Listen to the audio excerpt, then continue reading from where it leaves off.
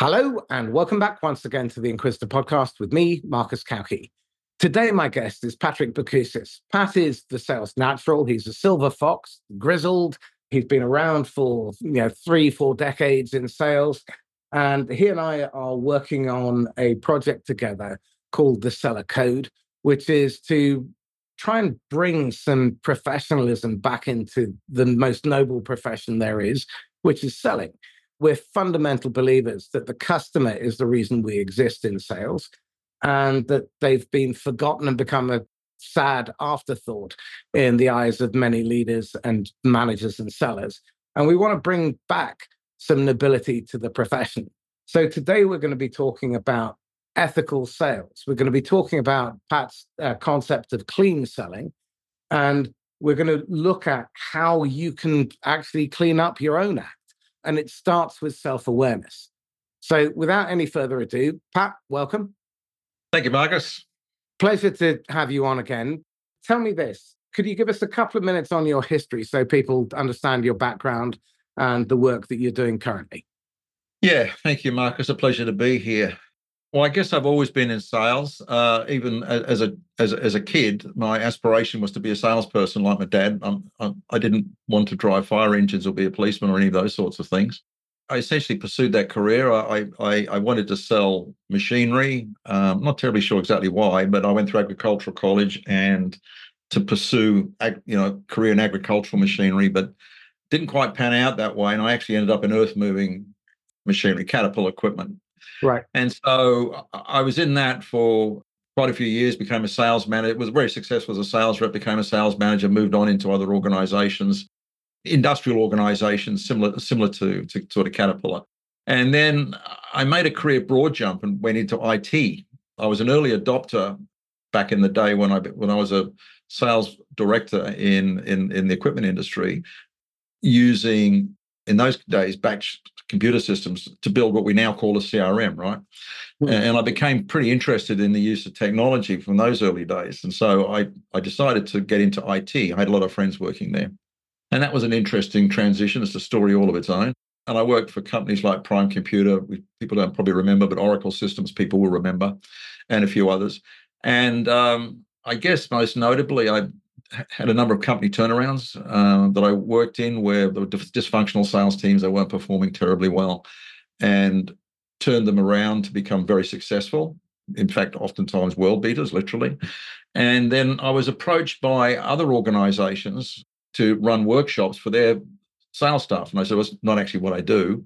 And they said, oh, can you just do it for half a day or something like that?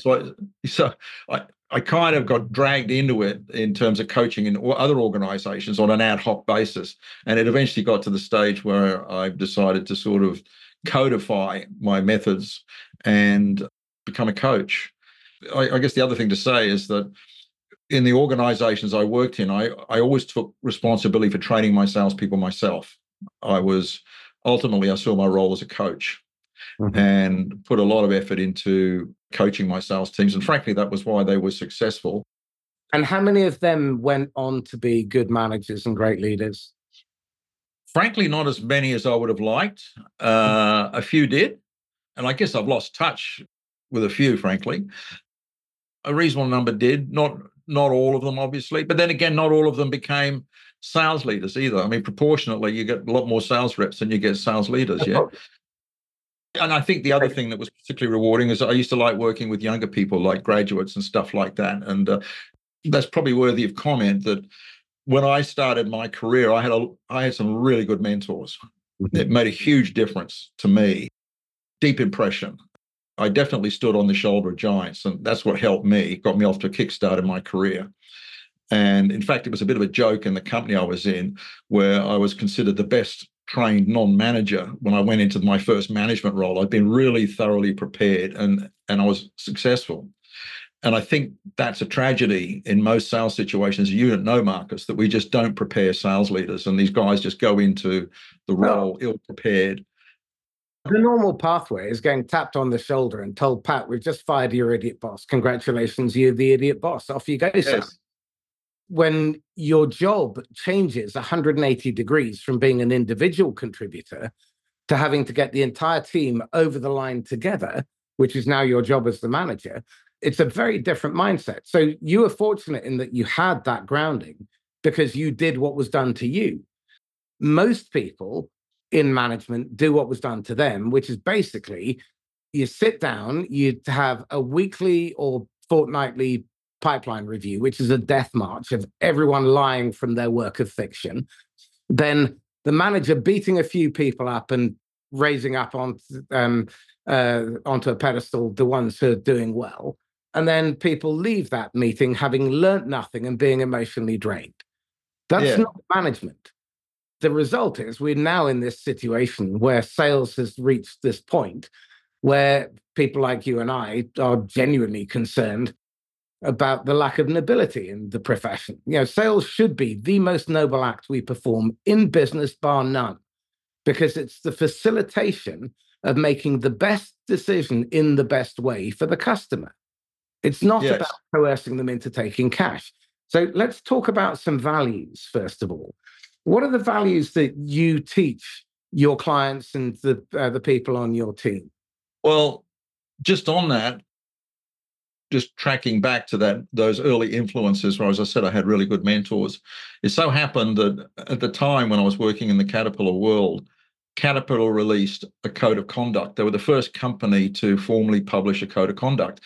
And this was back in the days when there were the Lockheed scandals and scandals of big corporates bribing governments to buy stuff and all the rest of it. And so Caterpillar came out and produced this code of conduct. It was the first company to do so and said, this is the way we're going to conduct ourselves. We're going to abide by the laws. We're going to pay our taxes. We're going to do all these good things. And that had quite a profound effect on a young mind. And I had some leaders that were, well, stand-ups morally, were great people. And that had a huge influence on me. And so I've basically gone through my life thanks to that and that influence. And I guess where I see the wheels come off is when we lose touch of that. Provided that's in place, you can kind of make anything work, right? With this essential moral code where people feel safe to be vulnerable, people can sort of come along and say, look, hey, I don't know what I'm doing. Can you help me? And they feel safe and supported.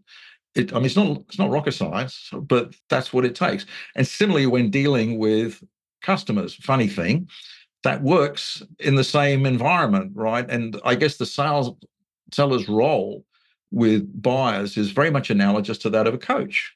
You're a trusted guide.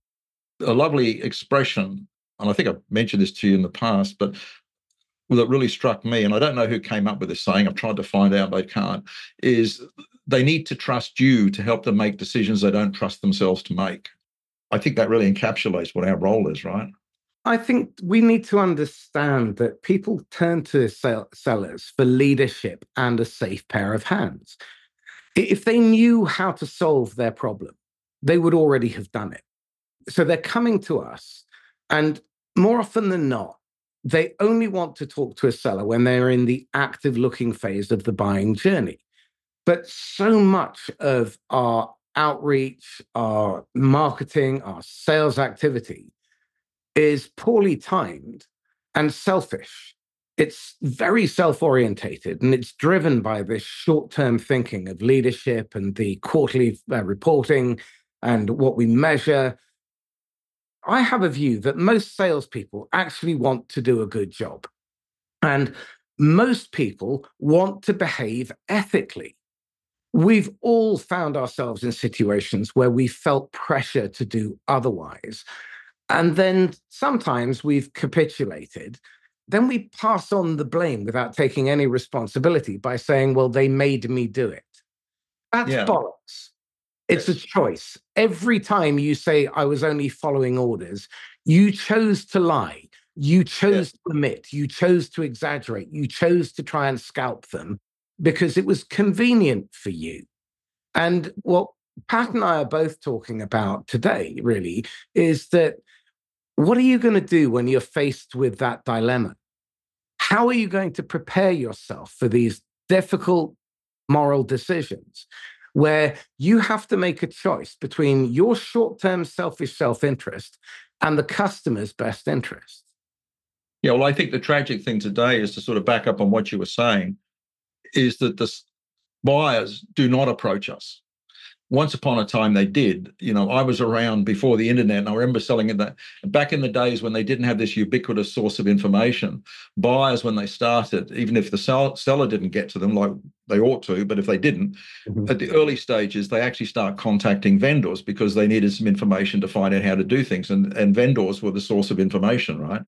With the advent of the internet, of course, that totally switched. The power shifted from the seller to the buyer. The power of knowledge went from the seller to the buyer. And all of a sudden, sellers were basically redundant. They didn't need that ubiquitous information source. They needed a deeper source of information in terms of application knowledge and whatever. But the salespeople haven't matured to become information curators, like is what they need. Instead of information providers, they need to be information curators now. And that didn't happen. And so what they're useful for then is pricing information, basically, or some detailed specs information. And that's why they don't get called in till very late in. I mean, the message there is, it's not terribly subtle, is we don't see any value in you, so we don't need to talk to you. Well, our mutual friend Tony Hughes was doing a project with a company selling to pharmacies in Australia. And at the end of year, there were two territories that were about 30% ahead of the rest of the market. And so they went to interview the salespeople on those territories, only to find there were no salespeople. But then they went to interview the pharmacists. Yeah. And they said, well, what value do salespeople bring? Well, nothing. They're really just an interruption. Oh, no, they sometimes give us discounts. Yeah. These salespeople were going out and costing the business money just by running them but just by being there. Salaries, running costs, expenses, fuel, travel, all that. And then they were giving away margin because they didn't know any better. Yeah. And it's not, if they were conditioned to do that, it's like pharmaceutical reps. In this country, pharmaceutical reps are basically given a car and a gold card and told, go off and meet 6 doctors a day. If you do that, you've done your target. Even if they throw the phone at you to get you out the office, that counts as a meet. Yes. So I think one of the really big challenges that we've got to face is, are we measuring the right things? Because I think a lot of our behavior is driven by what we measure, how we're compensated. And as a result, we end up getting the wrong outcome. It might work in the short term, but long term, it doesn't build sustainable businesses or lifetime relationships. No. Well, it's ironic. And, as Daniel Pink pointed out in his book Drive, and from as he describes it, extrinsic motivators, it's the most research area in terms of commercial economics or human economics. We're not motivated by that. In other words, the commission plan is kind of a bad idea, but we don't seem to want to come up with something different. So we're measuring outcomes. It's much like so essentially trying to do is coach like athletes on the basis of the gold medals that they get. I mean, that's after the event. They're just rewards. What we need to do is coach and train on personal bests, like we do athletes. And we would never attempt to coach an athlete any other way. We measure their speeds, we measure the weights that they lift, we measure their body strength, we measure all those things. Well, we've got all those sort of measures for a sale as well, in terms of if it's progressing, there's those measures that we can make, but we don't do it. We measure it after the event when the horse is bolted. And I've always been somewhat bemused by our compensation processes are just not fit for purpose. In fact, they're lazy.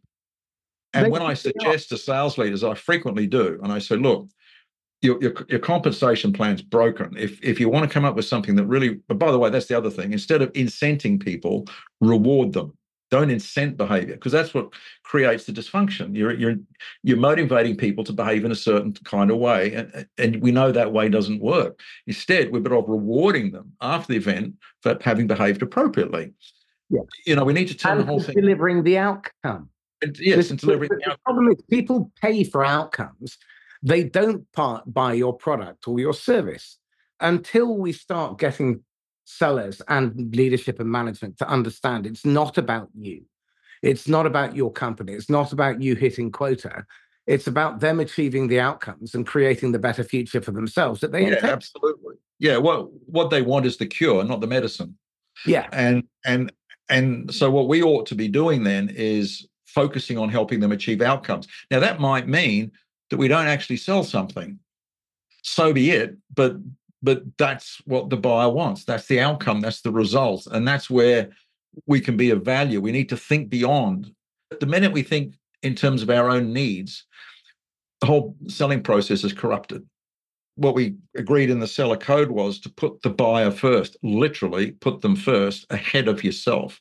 And I think that's the first shift that has to happen in our consciousness in terms of how we go about our trade. Okay, I 100% agree with you, but I'm going to play devil's advocate now. We're in the business of making money. That's our job. We've got to serve our shareholders and deliver the highest return possible for this quarter, because if we don't, heads roll. So that's my priority. How am I going to behave ethically in an environment like that? We do that when we realize instead of managing for the result, we need to manage the inputs that create the result. Okay, so what we're saying is the outcome we want is if we end up with happy buyers, they're going to buy from us. They're going to be satisfied, right? So why don't we do that? We kind of know that with human relations. When we build relationships, we sort of know we kind of need to invest in growing the relationship and creating that sort of bonding and spirit, and then we all want to be together. If we just want to cut to the chase, that's a short return game. We're not going to get anywhere with that, right? And there's so many metaphors that we could use here, but I think the challenge is, and again, by the way, there's plenty of science around this. Adam Grant wrote a book, Give and Take, and he quotes the science that givers end up becoming more successful than takers. It's true that what goes around eventually comes around. Well, if we behave in that way, we behave in an honorable way, and we put our buyers first, they just buy from us. I can cite so many examples with the people I've worked with and myself over and over again. There was no arm twisting. There was no nothing. That we arrived at where we were going to arrive. And here's the other thing: given the current model, one of the challenges is, depending on which statistics you look at, salespeople win about 20, say 30%, maybe even 40% of their sales. 80% of salespeople spend most of their time failing. What other profession has got that kind of track record? Okay, so demonstrably, it doesn't work. This whole pressure to go out there and sell, it's analogous to the first world tactics of climbing out of the trenches, charging into the fire of the enemy. Gunfire. Yeah, exactly. Instead of, and it's a fairly useful metaphor. You've got marketing and heavy artillery, sort of lobbing stuff over and say, okay, we've softened them up for you. Off you go, guys. And the poor old rep comes out of the trench and gets annihilated. Okay, so I think we need to be somewhat more pragmatic. The interesting thing is that we intuitively know that. All of us are buyers. Everyone that sells is a buyer. And most of us wouldn't want to be sold to the way that we sell to other people. We don't like it ourselves. It does baffle me that there is so little self-awareness when sellers show up and they vomit up features and functions. They try and close. They're using manipulative technique. And if they put themselves for a moment in the shoes of the buyer, their flesh would crawl.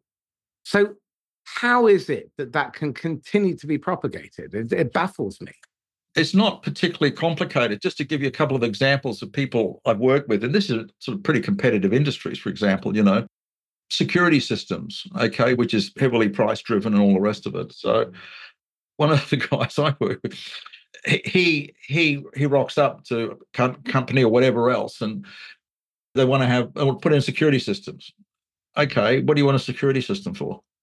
Oh, I want to stop people knocking off my tools and all that sort of stuff. Okay, so what does feeling safe feel like to you? And this person was all set to go on a tour around the building because he thought that's what Philip would want to do, but he didn't. He just sat down and had a conversation with him. And the guys turned around and said, and this is happening repetitively. This happens to Philip day by day. This is his life.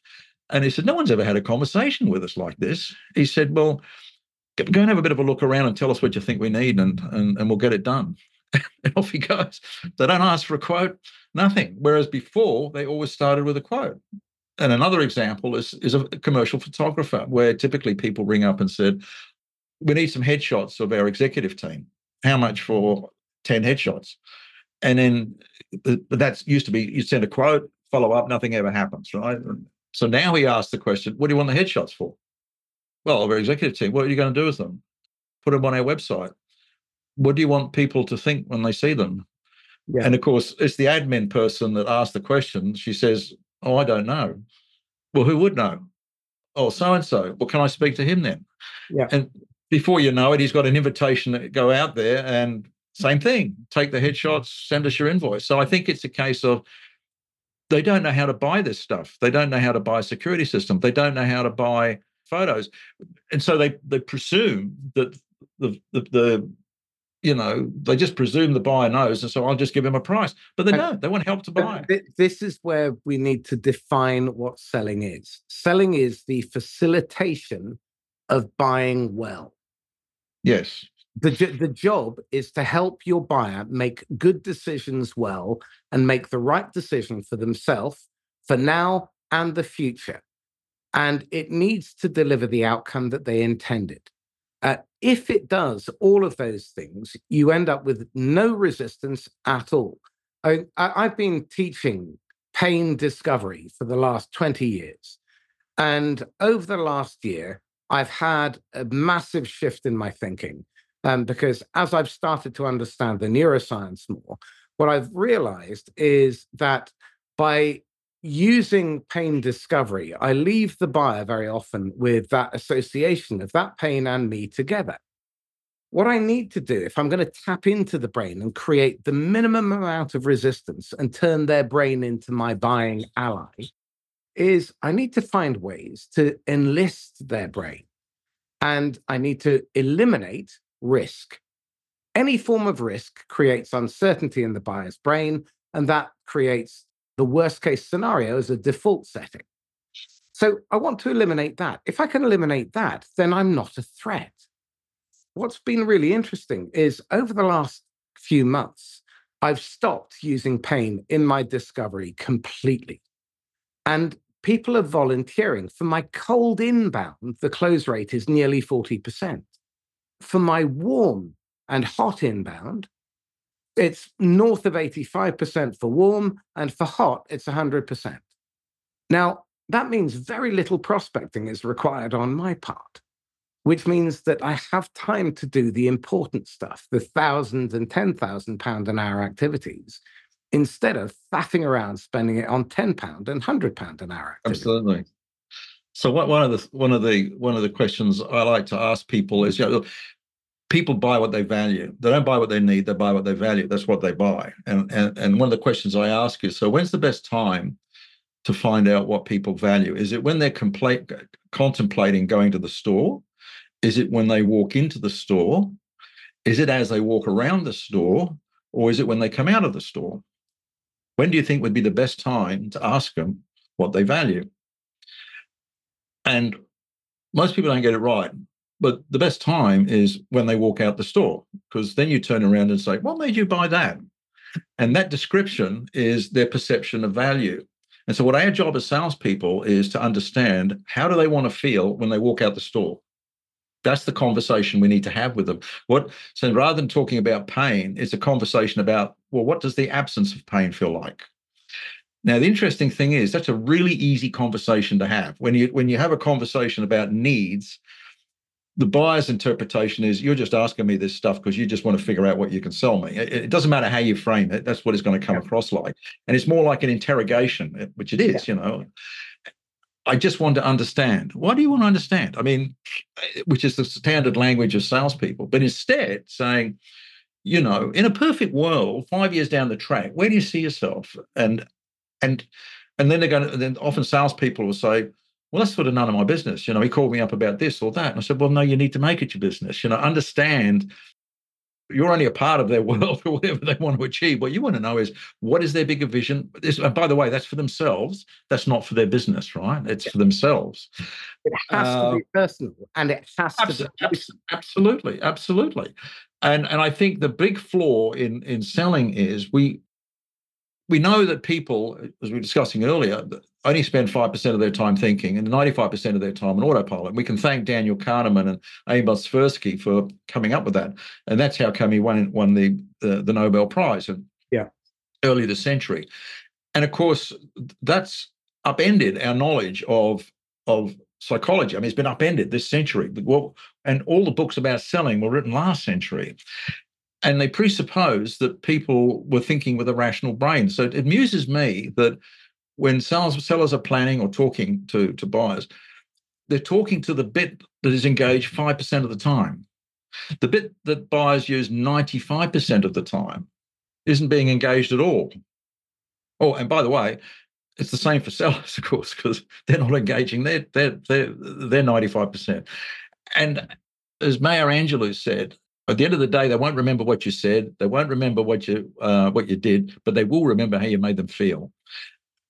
And that's the salesperson's job, as you said just before, Marcus, help them feel safe. And they'll just rely on you to help them solve their problem. You touched on something really important, as well as that buyer safety element, which I'm a massive advocate of. And in fact, I've developed a profiling tool that allows me to understand the impact you have on buyer safety and the psychological dissonance that you're creating. It's really very insightful. And what is really important to understand here is that focus on what matters most to the individual takes it out of the realm of feature function, order taking, peddling, into a place where you move from being one of them to one of us. Because our job in the sale is to create the conditions where intimacy, where vulnerability, where sharing of confidences is possible. That cannot happen if they see you as a threat. And anything that you do, particularly BANT-based questioning, is likely to trigger that response in the buyer's brain. And the channel that you sell to is the buyer's brain. It's not going to evolve in your lifetime or mine. We don't have that long. And the reality is that none of the audience listening to this will see the buyer's brain evolve in their lifetime that quickly without augmentation from technology. So until that becomes ubiquitous, you're going to have to deal with the buyer's brain architecture as it is, which is largely irrational, totally emotional, and very predictable. That's a really important point, that we've still got the brain that our knuckle-dragging ancestors had. And our first priority is to survive. We tend to think it's to be happy. It's not. Survival comes first. It still is. And to all intents and purposes, a salesperson is somewhat analogous to a saber-toothed tiger, right? As far as our amygdala is concerned, our lizard brain. And that's the response that you're likely to get. So then we proceed to reinforce that almost with the words that come out of our mouths when we start talking about our company and our product, which is self-interest. We start talking about ourselves and we just head off downhill from there.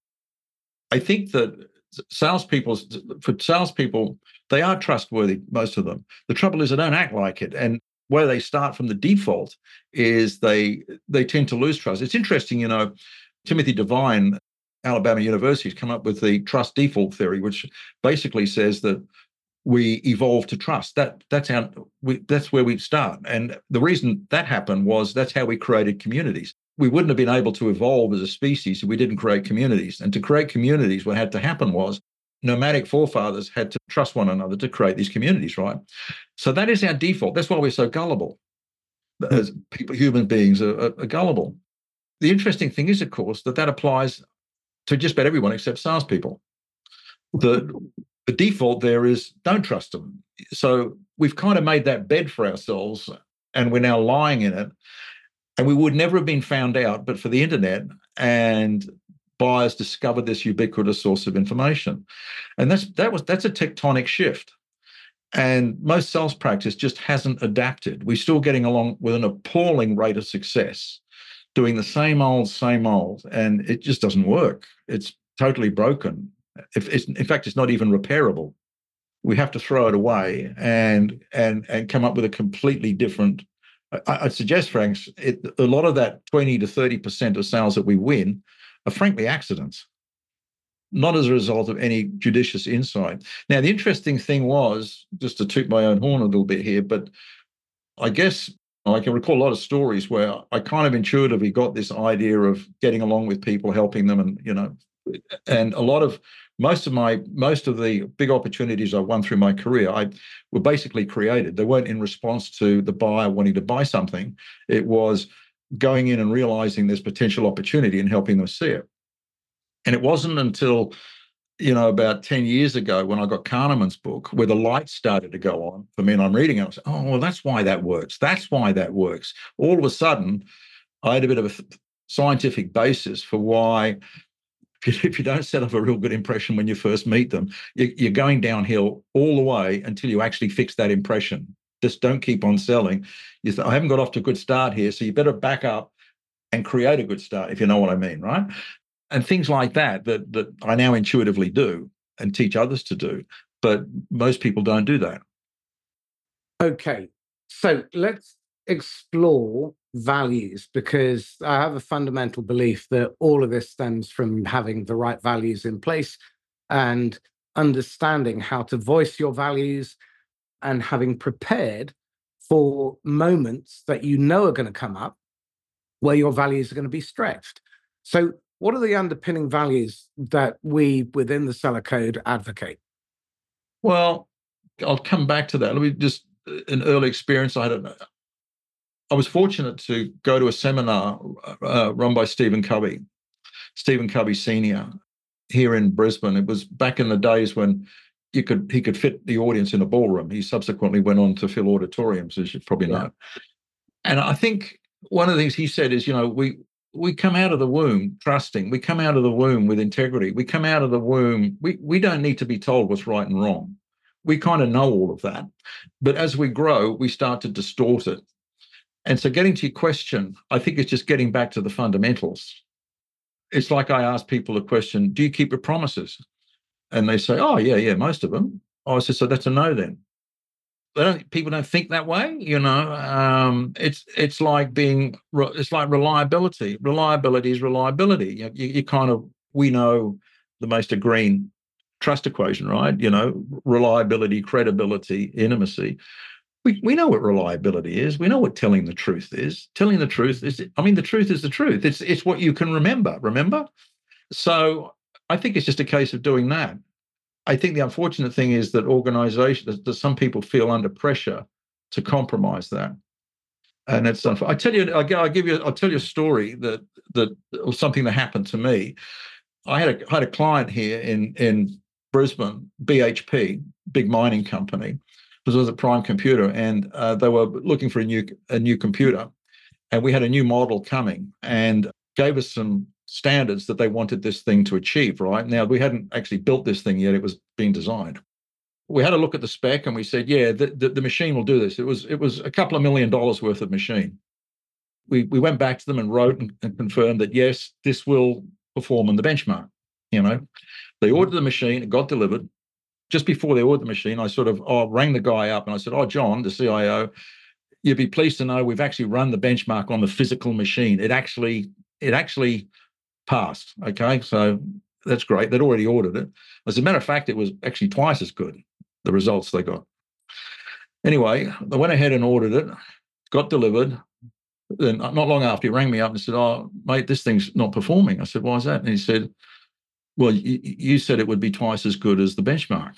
And I said, "Well, yeah, that was a throwaway line. I mean, we committed to what we committed to, but then I said we tested it." And he said, "Yeah, but that's what I ran up the flagpole. That's how I got authorization. I said it would be twice as good."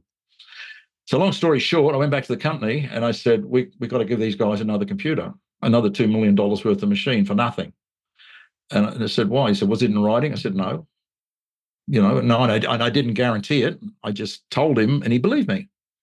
And to their credit, they gave him a machine. That's good leadership. And What was good on them. But he had reason to believe. He shouldn't have gone up. He should have just taken my word for it like that. But it was a throwaway line. But still, he believed it. The words that we use in sales are really important. When we deliver them, how we deliver them, our intent behind them. If I look at the Seller Code, it starts with, in all of my dealings with buyers, I will be buyer-centric. I'll prioritize their interests ahead of my own. And it's not about making a sale, and it's not about being altruistic, because in the long term, my best interests are their best interests.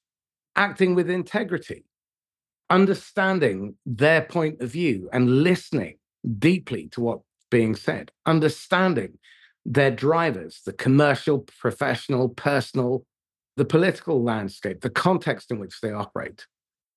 Absolutely obsess about their outcome because that's what they're paying for. Treat their time as if it's valuable. If you're dealing with the CFO of a company that's 100 million, their time is worth $50,000 an hour. How dare you show up unprepared, asking housekeeping questions? Yeah, you need to advance them to the point where 50 grand investment is money well spent. That's Well, the what you need to think about is you need to think about it being of value in every interaction. Most of us, before we call on a client or a prospect, are thinking in terms of what it is we need to find out. We need to find out what the needs are. We need to find out the timetable, the decision maker. It's all this stuff. Bant. We don't think about, well, why should they even see me? What is of value to them? That's the first place that sellers need to think about.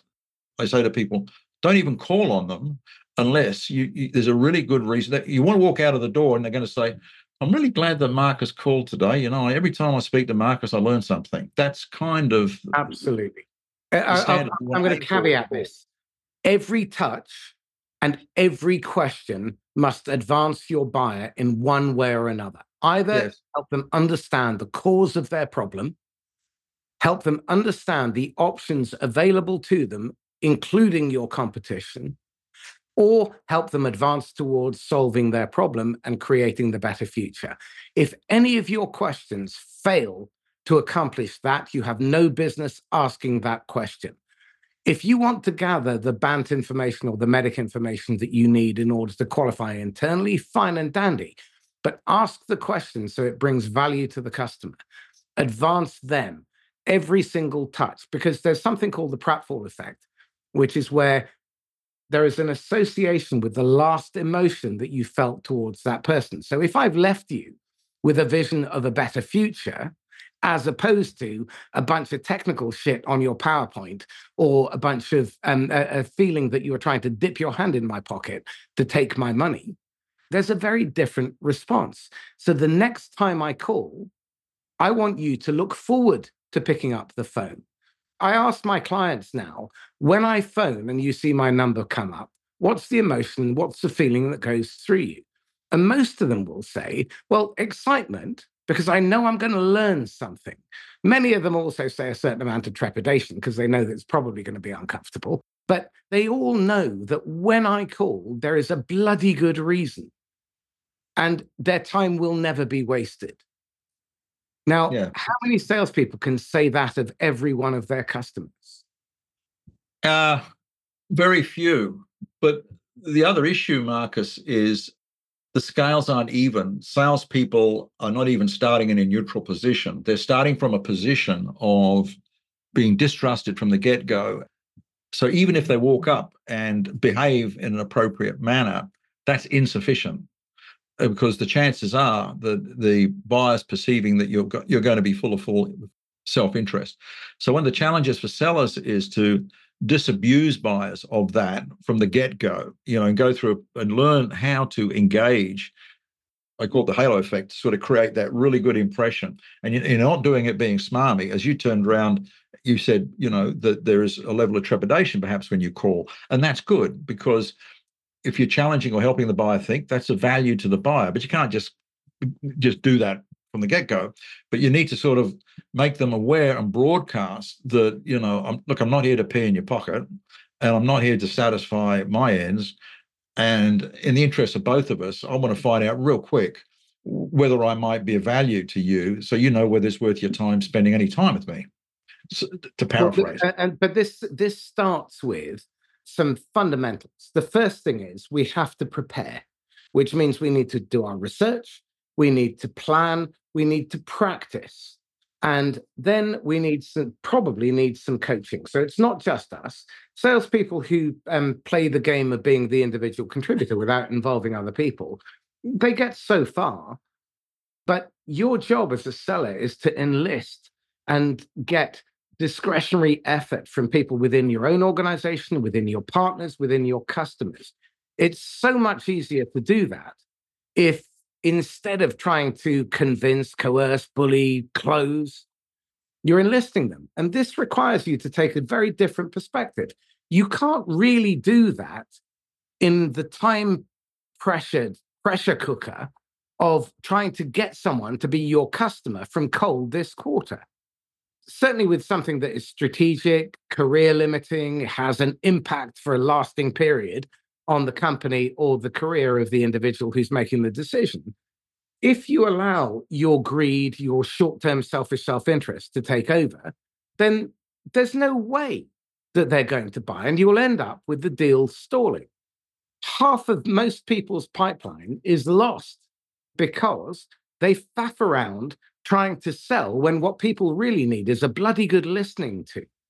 They really need to be understood. They need to understand, sellers need to understand what this other person really cares about, what matters most to them, and why it matters to them. You're not going to get that if you're just pitching. I have a fundamental view that you don't need to turn up with this really heavy agenda. I think what you need to do is turn up with a really clear, open mind to understand what it is they really want. Because the problem that they bring you is inevitably going to be either nirvana or a bunch of symptoms. It's never Yeah, going to be the real outcome that they want. I agree. I guess I tend to have some disagreements with some of my fellow coaches. My view is that along with self-awareness, one of the requirements for any salesperson is curiosity, and to go in there with have no stake in the conversation. And I think the problem is that salespeople are going in there with a view to find something, and that immediately colors their conversation. And when they listen, they're listening for something. They're listening for cues, right? So their listening is loaded. And the old amygdala, the old lizard brain, sort of picks up on that straight away, even if the buyer isn't particularly conscious of it.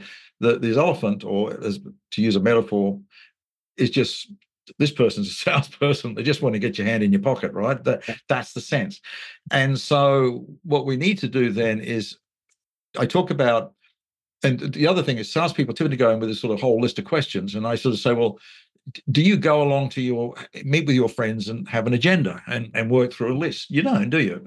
And how do the conversations with your friends usually go? Well, you enjoy them, don't you? There's a level of engagement going on there. Well, it's the same with buyers, engage with buyers.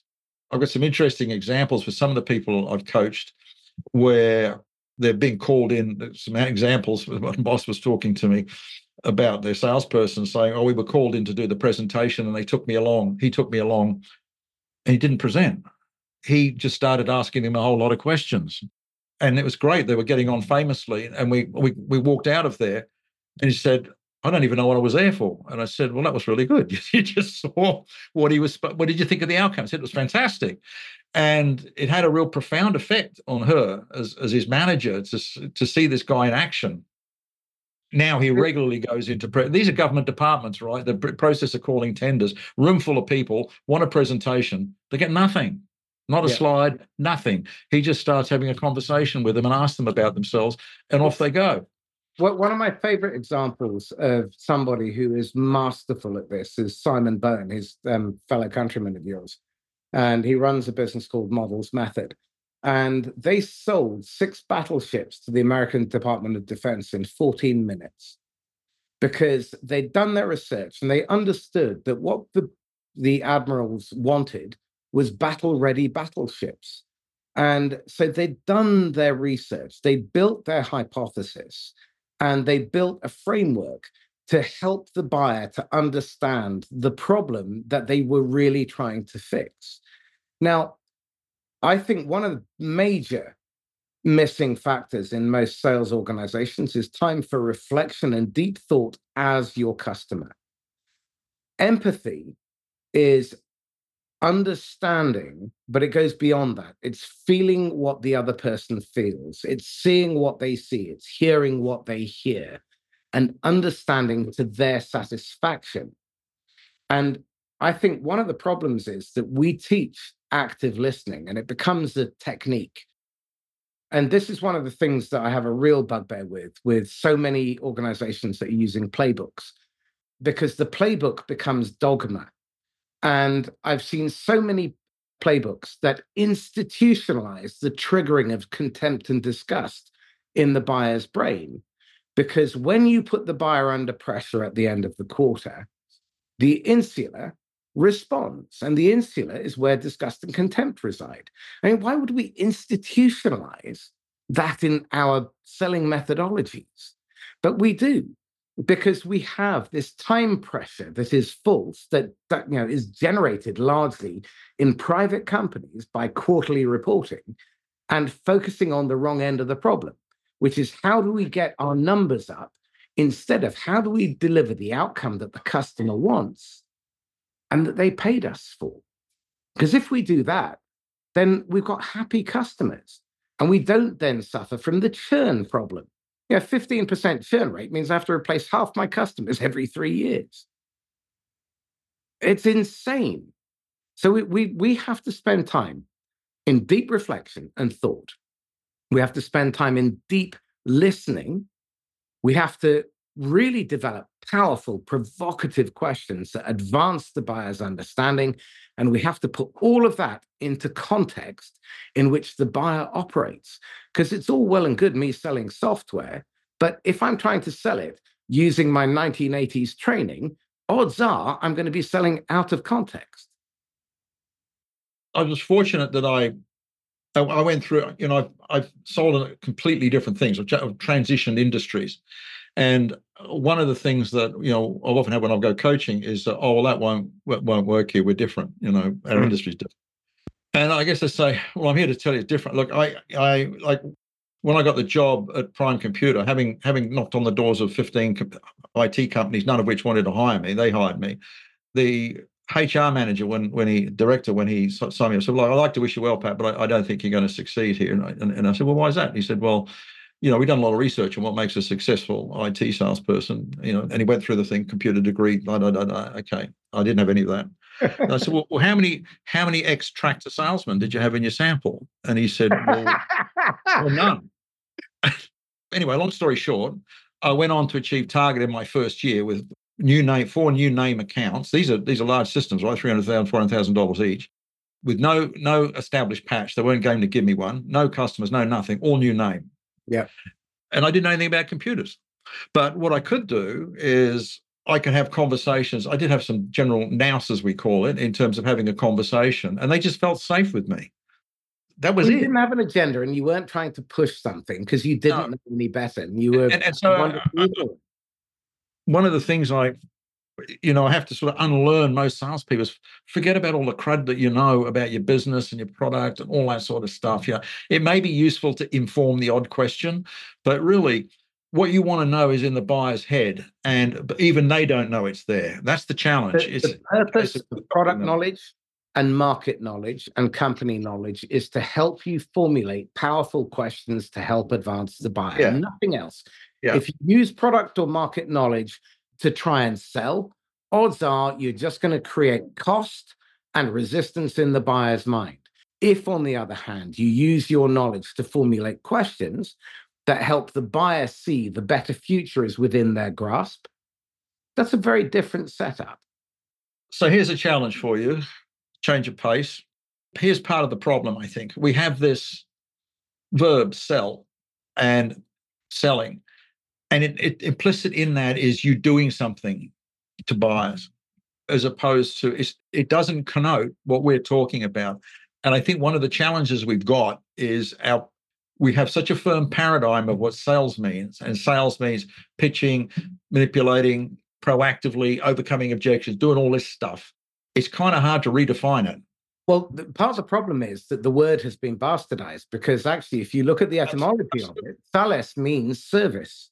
Yes. And this is where sales has gotten derailed, because sales is a service profession. We serve the interests of others first and thereby get our own interests met afterwards.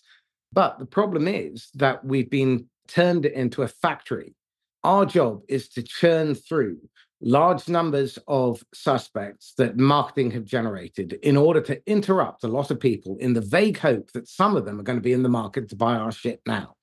There's a much easier, far more profitable way of doing business, which is to focus on people and the human being and what they care about, and identify people who are likely to be in the market to buy your stuff at some point, and engage with them over time in an unpressured way.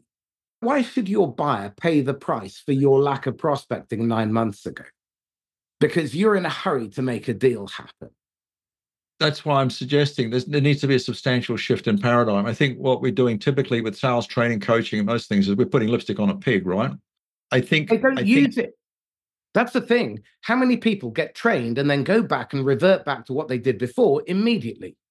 Well, even if they get trained, they're getting trained in the wrong stuff. A lot of them, present company accepted, maybe, but a lot of that traditional model is just, yeah. And I guess this is what exercises my mind is how do we knock it off its axis?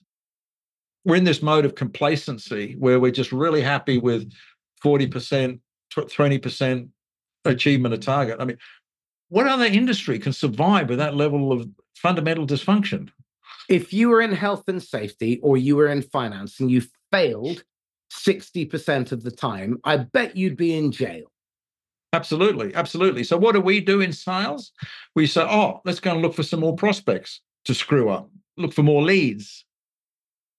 Fancy a plumber, every time, 50% of the houses he leaves, the pipes are all still leaking. What are you going to do to fix that? Going to find more customers. We'd laugh, wouldn't we? We'd be incongruous. So we don't have this black box thinking in terms of, well, there's a problem here. We should go back and identify what the problem is and fix it and get better at doing it. We don't have that kind of mentality in the sales model. We're behaving in a dysfunctional way because of the way we've created these targets. And it's a classic example of, I wish Kahneman would just sort of sit down and do a bit of an exercise on the sales profession in terms of the cognitive biases. I mean, there's over 100 of them, and I've gone through them all, and there's about 50 of them you could sort of say, absolutely, most people suffer from them, So anyway. Let's just finish on this concept of clean selling. Talk to me about that. That was the idea, getting to what we were talking about in terms of redefining selling. And I've been wrestling with the term, and then all of a sudden, just a few weeks ago, the expression clean selling popped into mind. And when people say, what does that mean? I sort of ask, well, what do you think it means? And most people get it right. It's clean selling is actually the antithesis of what you think selling is, because most people think that selling is kind of, if not dirty, we're at least a bit tainted. It's manipulative, it's pushy, it's salesy, it's not natural, it's not authentic, it's less than ethical, and there's variations in there. But clean selling is like, well, it's clean. Mm-hmm. Okay, doesn't bring with it any baggage. So, as a listener, I want you to think about this: if a seller turns up and at no point brings their agenda to try and convince you to buy, but they listen to what's really going on, what matters, what really matters most to you, the context in which you're operating. Isn't it more likely that you're going to be receptive when you are in the market to buy, that person will be the person you will actively seek out? We know from the research that only 17% of the buying cycle, the buying journey, is spent in front of salespeople, and that's spread out across the entire buying journey, across all the vendors. Well, absolutely. You've got an opportunity in the passive looking phase to have zero competition. So when they move from passive to active looking, you've already got a dozen points of contact who are championing you and want you to win. Everyone else is starting from a position where they're phoning up the decision maker, trying to convince them to part with money this quarter. There's more to it than that, because those people know other people. And so what can happen is that they're talking to a friend or a colleague about something, and they say, oh, I met a guy, Marcus, somebody or other, the other day. He's a really good guy. You should meet. And you get a referral from that way, because you impress them and they talk about you. So it's a gift that keeps on giving. And also referrals are so much more valuable than cold. Cold Absolutely. closes at 3%, referrals close at nearly 17%. But Absolutely. average order value of a referred piece of business is 2.5 times that of a cold. Repeat order on average 3 times more frequently, and they refer 4 times as often. So all that referral does is it overcomes that barrier I spoke about originally, where when you walk up, you're going to be distrusted. That's what the buyer's made it. Credibility. So it eliminates that particular thing, right? Yeah. So what's that? That gives you another 15% chance of winning. And it's those sorts of things that we're talking about eliminating. We'll get rid of that one, and that's what referrals do. Absolutely. And I don't think we intellectualize enough. We say, oh, referrals are good, but we don't sort of think, well, why are referrals good? Referrals are we good. systematize them? And how can we improve the quality of the referrals? And how can we increase the volume of the right type? The beauty is you can systematize all of these things, and you can measure everything if you bother to put the thinking. Yeah, but I mean, the thing is about the referral is that the reason you got in the door with the referral is because he thinks you're not a dick. Yeah. Where if you didn't have so what are the other things you can do that are analogous to that? Don't be a dick, right? And absolutely, that's the Jimmy Carr rule. Don't break that. If you meet 3 dicks by 12 o'clock, you're the dick. Pat, this has been really, really good. Tell me this: how can people get hold of you? The Sales Natural, all one word.com is my website. They can see me there. Then in LinkedIn, it's the value-based seller, or the Sales Natural again, I guess. Yeah, that would probably be and the your best. email? Patrick at the Sales Natural, all one word.com. And when's your book coming out? No pressure. I'd like to see if I can get it out this year. I put a bit of effort in over Christmas too. Lovely. Yeah, it's substantially written. It's just how do I start it was the challenge. Excellent. Okay, so for anyone who's interested in the topic of selling ethically, we have a group called the Seller Code on LinkedIn. The Seller Code is up there. You can see what we're proposing. We'd love to be challenged. Tell us why this stuff won't work in the real world. Prove us wrong, because I dare you to implement the Seller Code in your day-to-day selling and see the difference. On the 31st of January, we have a couple of sessions. In the morning, we're doing a session around how trust-based selling has impacted the performance of individual reps. And in the afternoon, we've got Charlie Green coming in. And Charlie is the author of Trust-Based Selling, The Trusted Advisor, and the originator of the Trust Equation. He's been involved for 40 years in helping build really trusted brands and trusted relationships with people. So we're talking about trust through the lens of ethics and values, because at the end of the day, values can become a filter for making good decisions well and being able to delegate decision-making down the chain of command to the people who are closest to the problem, and thereby freeing up management and leadership resources to spend their time on strategic and high-value behavior.